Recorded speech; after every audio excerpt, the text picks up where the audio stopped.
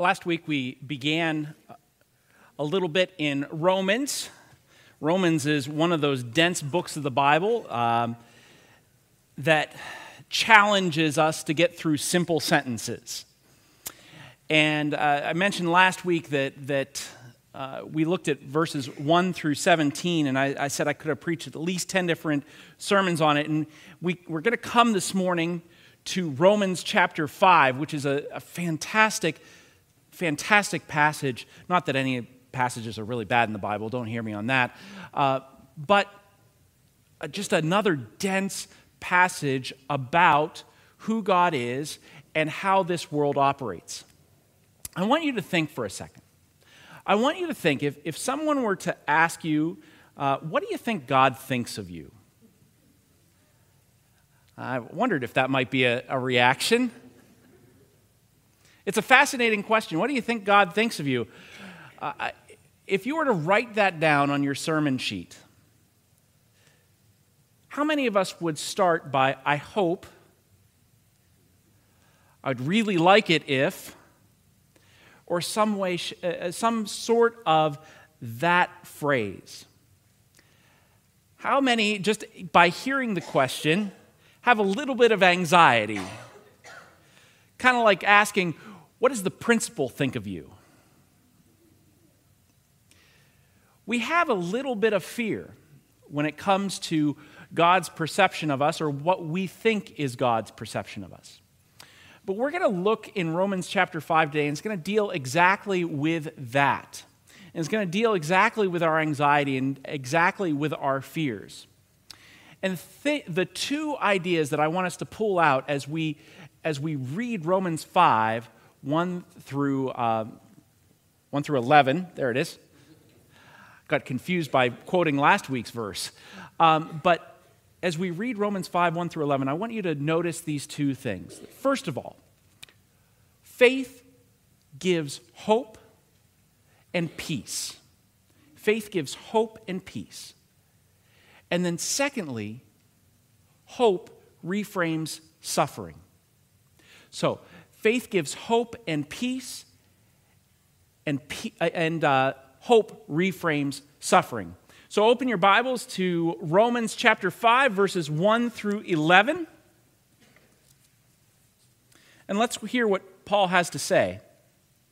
Therefore, since we have been justified through faith, we have peace with God through our Lord Jesus Christ, through whom we have gained access by faith into this grace in which we now stand. And we boast in the hope of the glory of God. Not only so, but we also glory in our sufferings, because we know that suffering produces perseverance, perseverance character, and character hope. And hope does not put us to shame, because God's love has been poured out into our hearts through the Holy Spirit, who has been given to us. You see, at just the right time, when we were still powerless, Christ died for the ungodly. Very rarely will anyone die for a righteous person, though for a good person someone might possibly dare to die. But God demonstrates his own love for us in this: while we are still sinners, Christ died for us. Since we have now been justified by his blood, how much more shall we be saved from God's wrath through him? For if while we were God's enemies, we were reconciled to him through the death of his Son, how much more, having been reconciled, shall we be saved through his life? Not only is this so, but we also boast in God through our Lord Jesus Christ, through whom we have now received reconciliation. This is God's word to us today. Let's pray. Lord, we admit there are times that when we come to your word, we are more confused than others. There is so much bound up in some passages that we have trouble knowing where to start. We have trouble knowing how to untangle just the basic, what is that saying? And this very much is one of those moments. And so we need your Holy Spirit. We are distinctly aware of our need for your Holy Spirit to come into our lives, to open our eyes to see, to open our ears to hear, and to open our hearts to understand, because without that, we would be lost. And so show us the hope and the peace that Paul has spoken about and how that applies then to our lives so that we can live more faithfully to you. Strengthen my words during this time. Mine are empty, just a vapor in the wind. But you, O God, you hold the very words of eternal life. So may the words of my mouth and the meditations of all of our hearts be holy and acceptable to you, O Lord, our rock and our Redeemer. In the name of the Father, and of the Son, and of the Holy Spirit. Amen. One of the difficulties in skipping verses is the fact that you pick up in the middle of an argument. Our very first word here is therefore. It's like I said in Sunday school, it's like we're jumping into the middle of The Empire Strikes Back, having not seen the original movie. And so we're jumping into the middle of an argument, which makes it even more difficult. But it's an argument, like I said, that talks about our faith and how that faith gives us hope and peace in this world. How does it do that? Well, Paul is in some ways very, very plain on this, and in some ways very, very thin on how it actually happens. Paul says, therefore, since we have been justified through faith, that is, when God looks at us, he no longer sees our guilt. Our guilt has been washed away by the blood of Jesus Christ. Christ took upon the cross what you and I deserve, the penalty for our sin. Every sin, each and every one, yes, even the one that happened this morning. It was all taken to the cross by Christ. And we have been justified through his death. He died unjustly so that we who are unjust could be called righteous. And Paul says that since we have been justified through faith, through believing in Jesus Christ, we now have peace with God. Now, we can struggle with that idea because when we talk about having peace with God, we want to do something. There's this urge, there's this desire in us because we know we have fallen short, because we know we are sinful. It's hard for us to grasp onto this idea that God is the one who has called the ceasefire. God is the one who has made everything right. There's this desire within us to say, no, I should do something. We teach our kids that, after all. Say you're sorry. Now act like you're sorry. And we teach that when something has gone on, when we have injured someone, when we have caused someone pain, that there is a renewal in the relationship that needs to happen. There's a repair that needs to happen. And so we want to do something, but here Paul is saying we couldn't do something. So God did something for us. And as a result of that, we now have peace with God. It's a hard concept to get our heads around. This is another one of those office discussions where we say, how do we turn this into a children's sermon? How do we turn this into an adult sermon?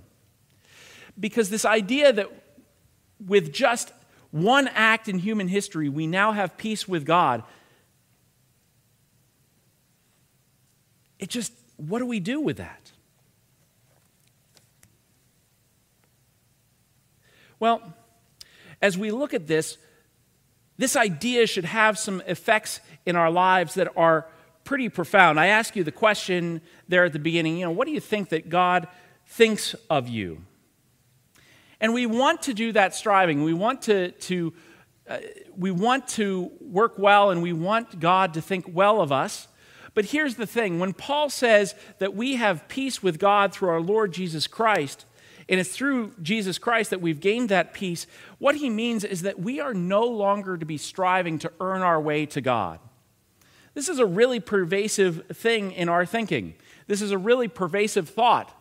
We've got to earn our way. I've talked about it before. We mess up and then we want to do something. We want to fix something. We want to do something right. I really got angry with this person, so maybe I ought to throw a couple extra bucks in the collection plate. Maybe I ought to, go mow the church lawn or something. I feel like I need to do something.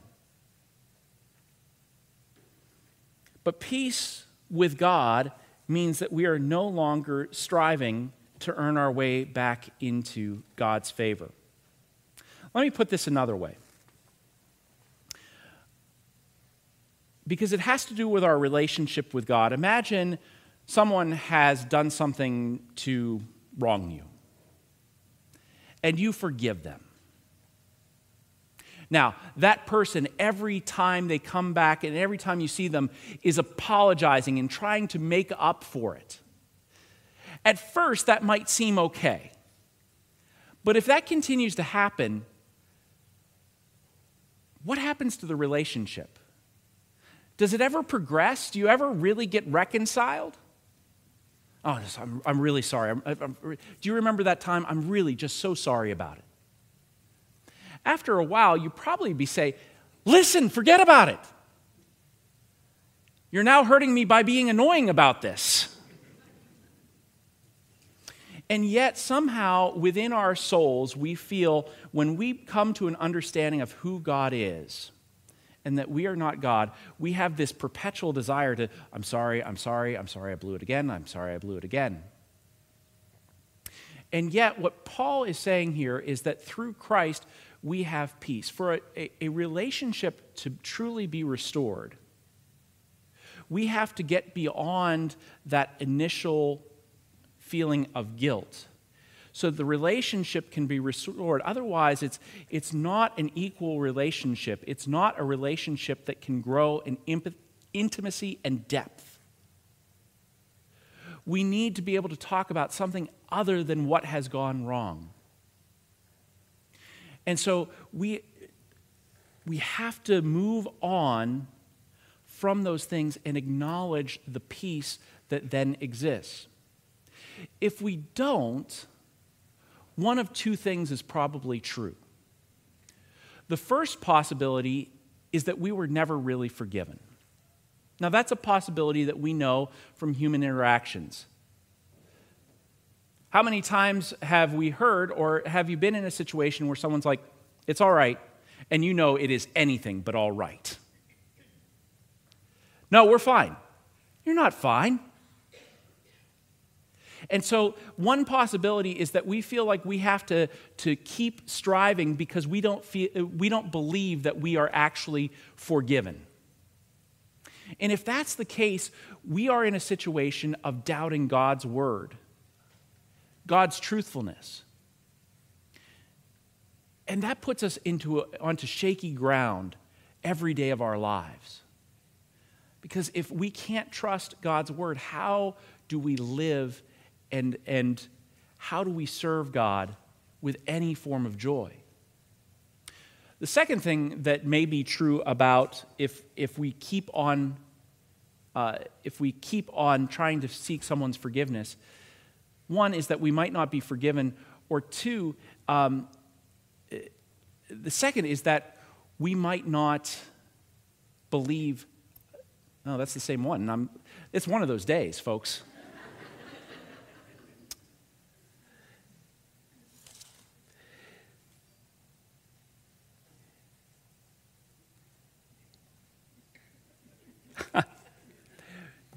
First is that we were never really forgiven in the first place. The second is that we never accept that forgiveness, that we never accept the peace, and so we stall out the relationship. Sorry. And that can happen through that excessive request for forgiveness, that we never actually come to live into a new relationship, that we never actually come to being connected with that person in a right way ever again. If we are constantly saying just to God, God, forgive me, I'm sorry, there is a place for repentance, but then there is a place to then grow out of that repentance. Otherwise, we just become a servant. We become a slave. We feel indebted. The debt is never paid for. The sin is never paid for. And so we are never able to mature. It stunts the maturity process in the relationship. This can happen in our relationships. This can happen in marriage relationships. If one person feels wronged and the other person just feels like they cannot do enough to make up for it, it becomes dangerous. It becomes codependent. And so we need to be able to trust the forgiveness, but we also need to be able to receive and accept that forgiveness as well. And so we have peace with God. Do we trust that God has actually forgiven us? Do we hear those words of Paul and say, therefore, since we have been justified by faith, we have peace with God? Do we hear that and say, I have peace with God. I don't have to try to make up for these things. I can actually live freely into my life. I can live freely into my relationship with God. God has called us, a few weeks ago we talked about the Great Commission. Jesus has sent us out on mission to proclaim the good news of God. Wherever we go, whether we are going far away or whether we are just going down the street, or whether we are going from one room of our house to the other. Wherever we're to go, we are to disciple, to make disciples of everyone. How can we do that if we are constantly seeking forgiveness after we have been already forgiven? It's another way that we might be slowed down in our mission, another way that we don't live out our calling and so don't find fulfillment in life because we don't live into God's purposes. We are stuck trying to figure out if we are forgiven or not. But by default, what happens is then we use our successes and our failures in life as a barometer as to whether God loves us or not. If we don't know the peace of God, if we don't understand that and have that deep in our souls, we will look for evidence of it elsewhere. We will look for it in evidence in even the simplest things. How many of us have gone through and we've driven down 19 and maybe by the grace of God hit every green light and thought, boy, God must love me today. We do that, don't we? We use external circumstances as either a proof or not a proof of God's love for us. Lord, I'm late and you're throwing every red light in my way. I get it. I'll leave earlier. But we look for other things. Well, maybe God didn't really want me to do this, or it's just hard. I failed, and maybe, just maybe, that was never meant to be an example of God's grace to us, or an example of God's favor towards us at all. Maybe we just left and hit a red light. Maybe we were inexperienced when we tried to launch that new hobby into a venture. Maybe we didn't have all the information before us when we tried to repair a relationship and it ended up backfiring on us.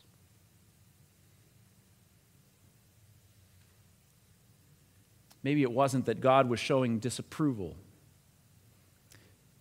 Get too many dark days in a row around the area and we might be wondering, all right, who in here sinned? Because you need to repent.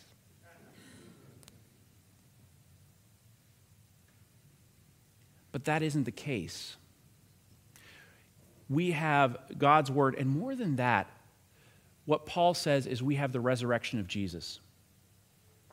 As he gets into verse 5, then Paul says that while we were still sinners, Christ died for the ungodly. The sign of God's love isn't what is happening right now. It's what happened about 2,000 years ago on the cross. The fact that while we were still in rebellion, God sent his Son to die for us. While we were still unholy, God sent his Son to die for us. And that is the powerful proof of God's love for us. What Paul is saying is that no one sends a peace offering when they're ticked off with you. No one sends you flowers when they're annoyed at you. What he's saying is that the death and resurrection of Jesus shows us the kindness, the goodness, the depth of God's love for us, that we would be able to be redeemed even while we're in rebellion. Now, we need to talk about that for just a second, because you can say, listen, Pastor James, I hear you saying the word rebellion, a rebel. I'm not really a rebel. I pay my taxes. Yeah, I run some red lights, but no big deal. No one was there anyway. I don't feel like a rebel. I've been a rule keeper my entire life. Some of you are rule keepers here. Some of you can't say that.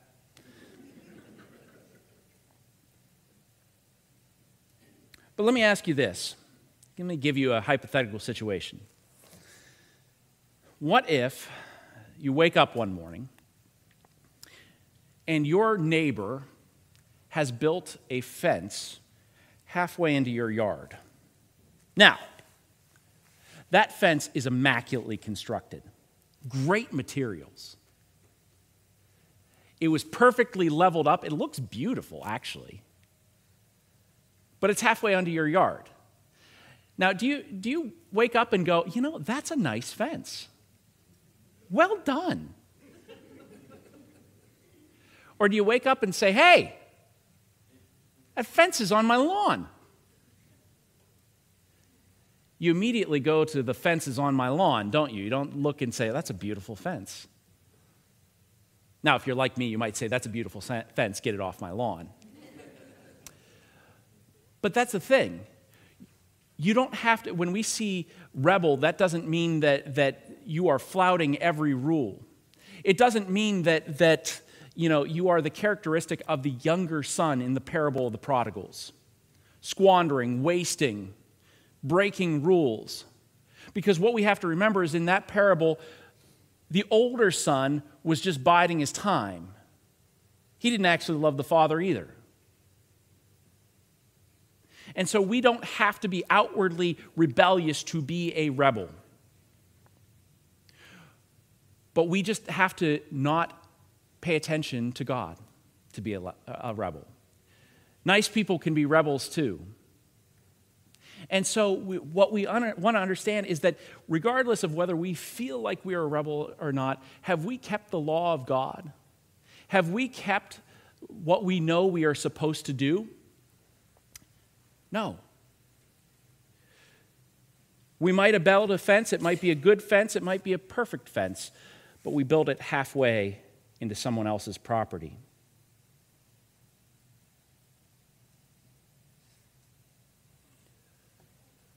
We have all fallen short.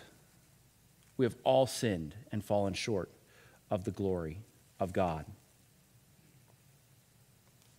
And so, God's proof of his love for us is that even while we were doing our own thing, no matter how civilly and peacefully and nicely we might have been doing it, we were still doing our own thing. And he sent his son to die for us. And what that means is that we have a reconciled relationship. We are able to move beyond simple, I'm sorry, but live into a new relationship with God, a new relationship with others, and a new relationship with suffering as well. Too often we equate God's favor and God's approval with us with a lack of suffering. But hope reframes suffering. Jesus says in John, he says, in this world you will have trouble. We're going to have problems. It's still a broken world. It is still waiting. This world is still waiting for God's final redemption. And yet, we have to live in the midst of it as people redeemed. And we have to cope with suffering. We have to cope with the realities of death and of disease, of broken relationships and loss. And Paul says that our hope reframes that suffering. Not that the suffering in and of itself is good. Don't hear him say that. But God is so sovereign that he is able to take the brokenness of this world and he is able to reframe it for our good. He's able to take what the enemy meant for evil and turn it into his glory and our good. Let me ask you a question. How many of you have ever exercised ever? All right. The point of exercise, of course, is to stress our bodies, but stress it in the right way, correct? When we stress our bodies the right way and then relax, we build strength over time. It's a process of stress, relax, repeat.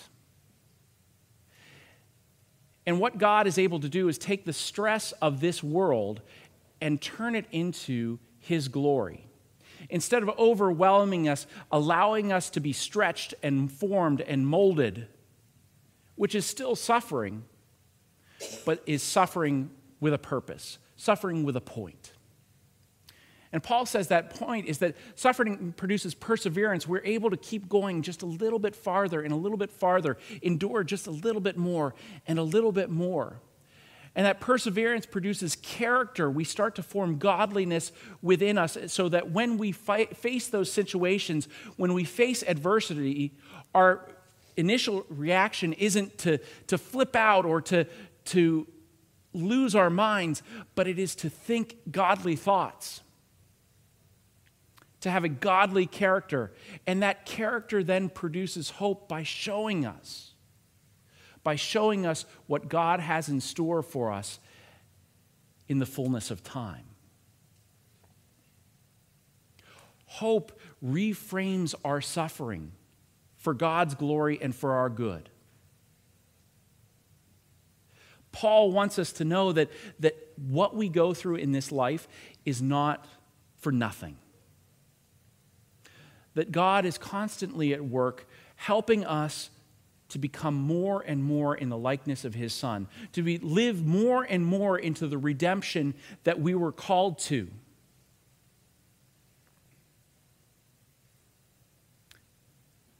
We know that we also glory in our sufferings because we know that suffering produces perseverance, perseverance character, and character hope. And hope doesn't put us to shame because God's love has been poured out into our hearts through the Holy Spirit, whom he has given to us. God has poured out his Spirit. There are days when we may feel like that is just a thimbleful. But God says, no, I have poured out my Spirit. I have poured it and poured it. And we can know that he walks with us in the midst of suffering because he's acquainted with suffering. He knows what it means to suffer. He pours out our hope. And so, as I've said here, faith gives us hope and peace. Faith gives us that peace with God that we can now live into a redeemed relationship. It gives us hope of what God desires for us, and hope then reframes our suffering. Stress that helps us to rely on God, radical dependence that we talked about in the Gospel of Matthew. How is it that we face the troubles of our life?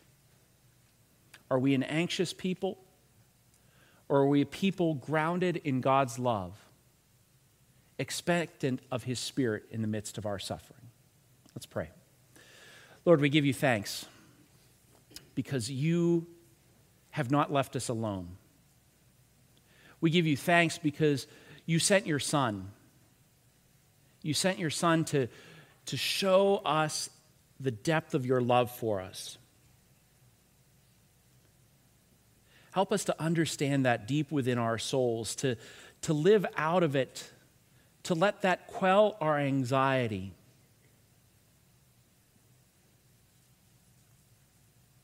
And to approach you with confidence. We give you thanks, Lord, for all that you have done for us through Christ our Lord. Amen.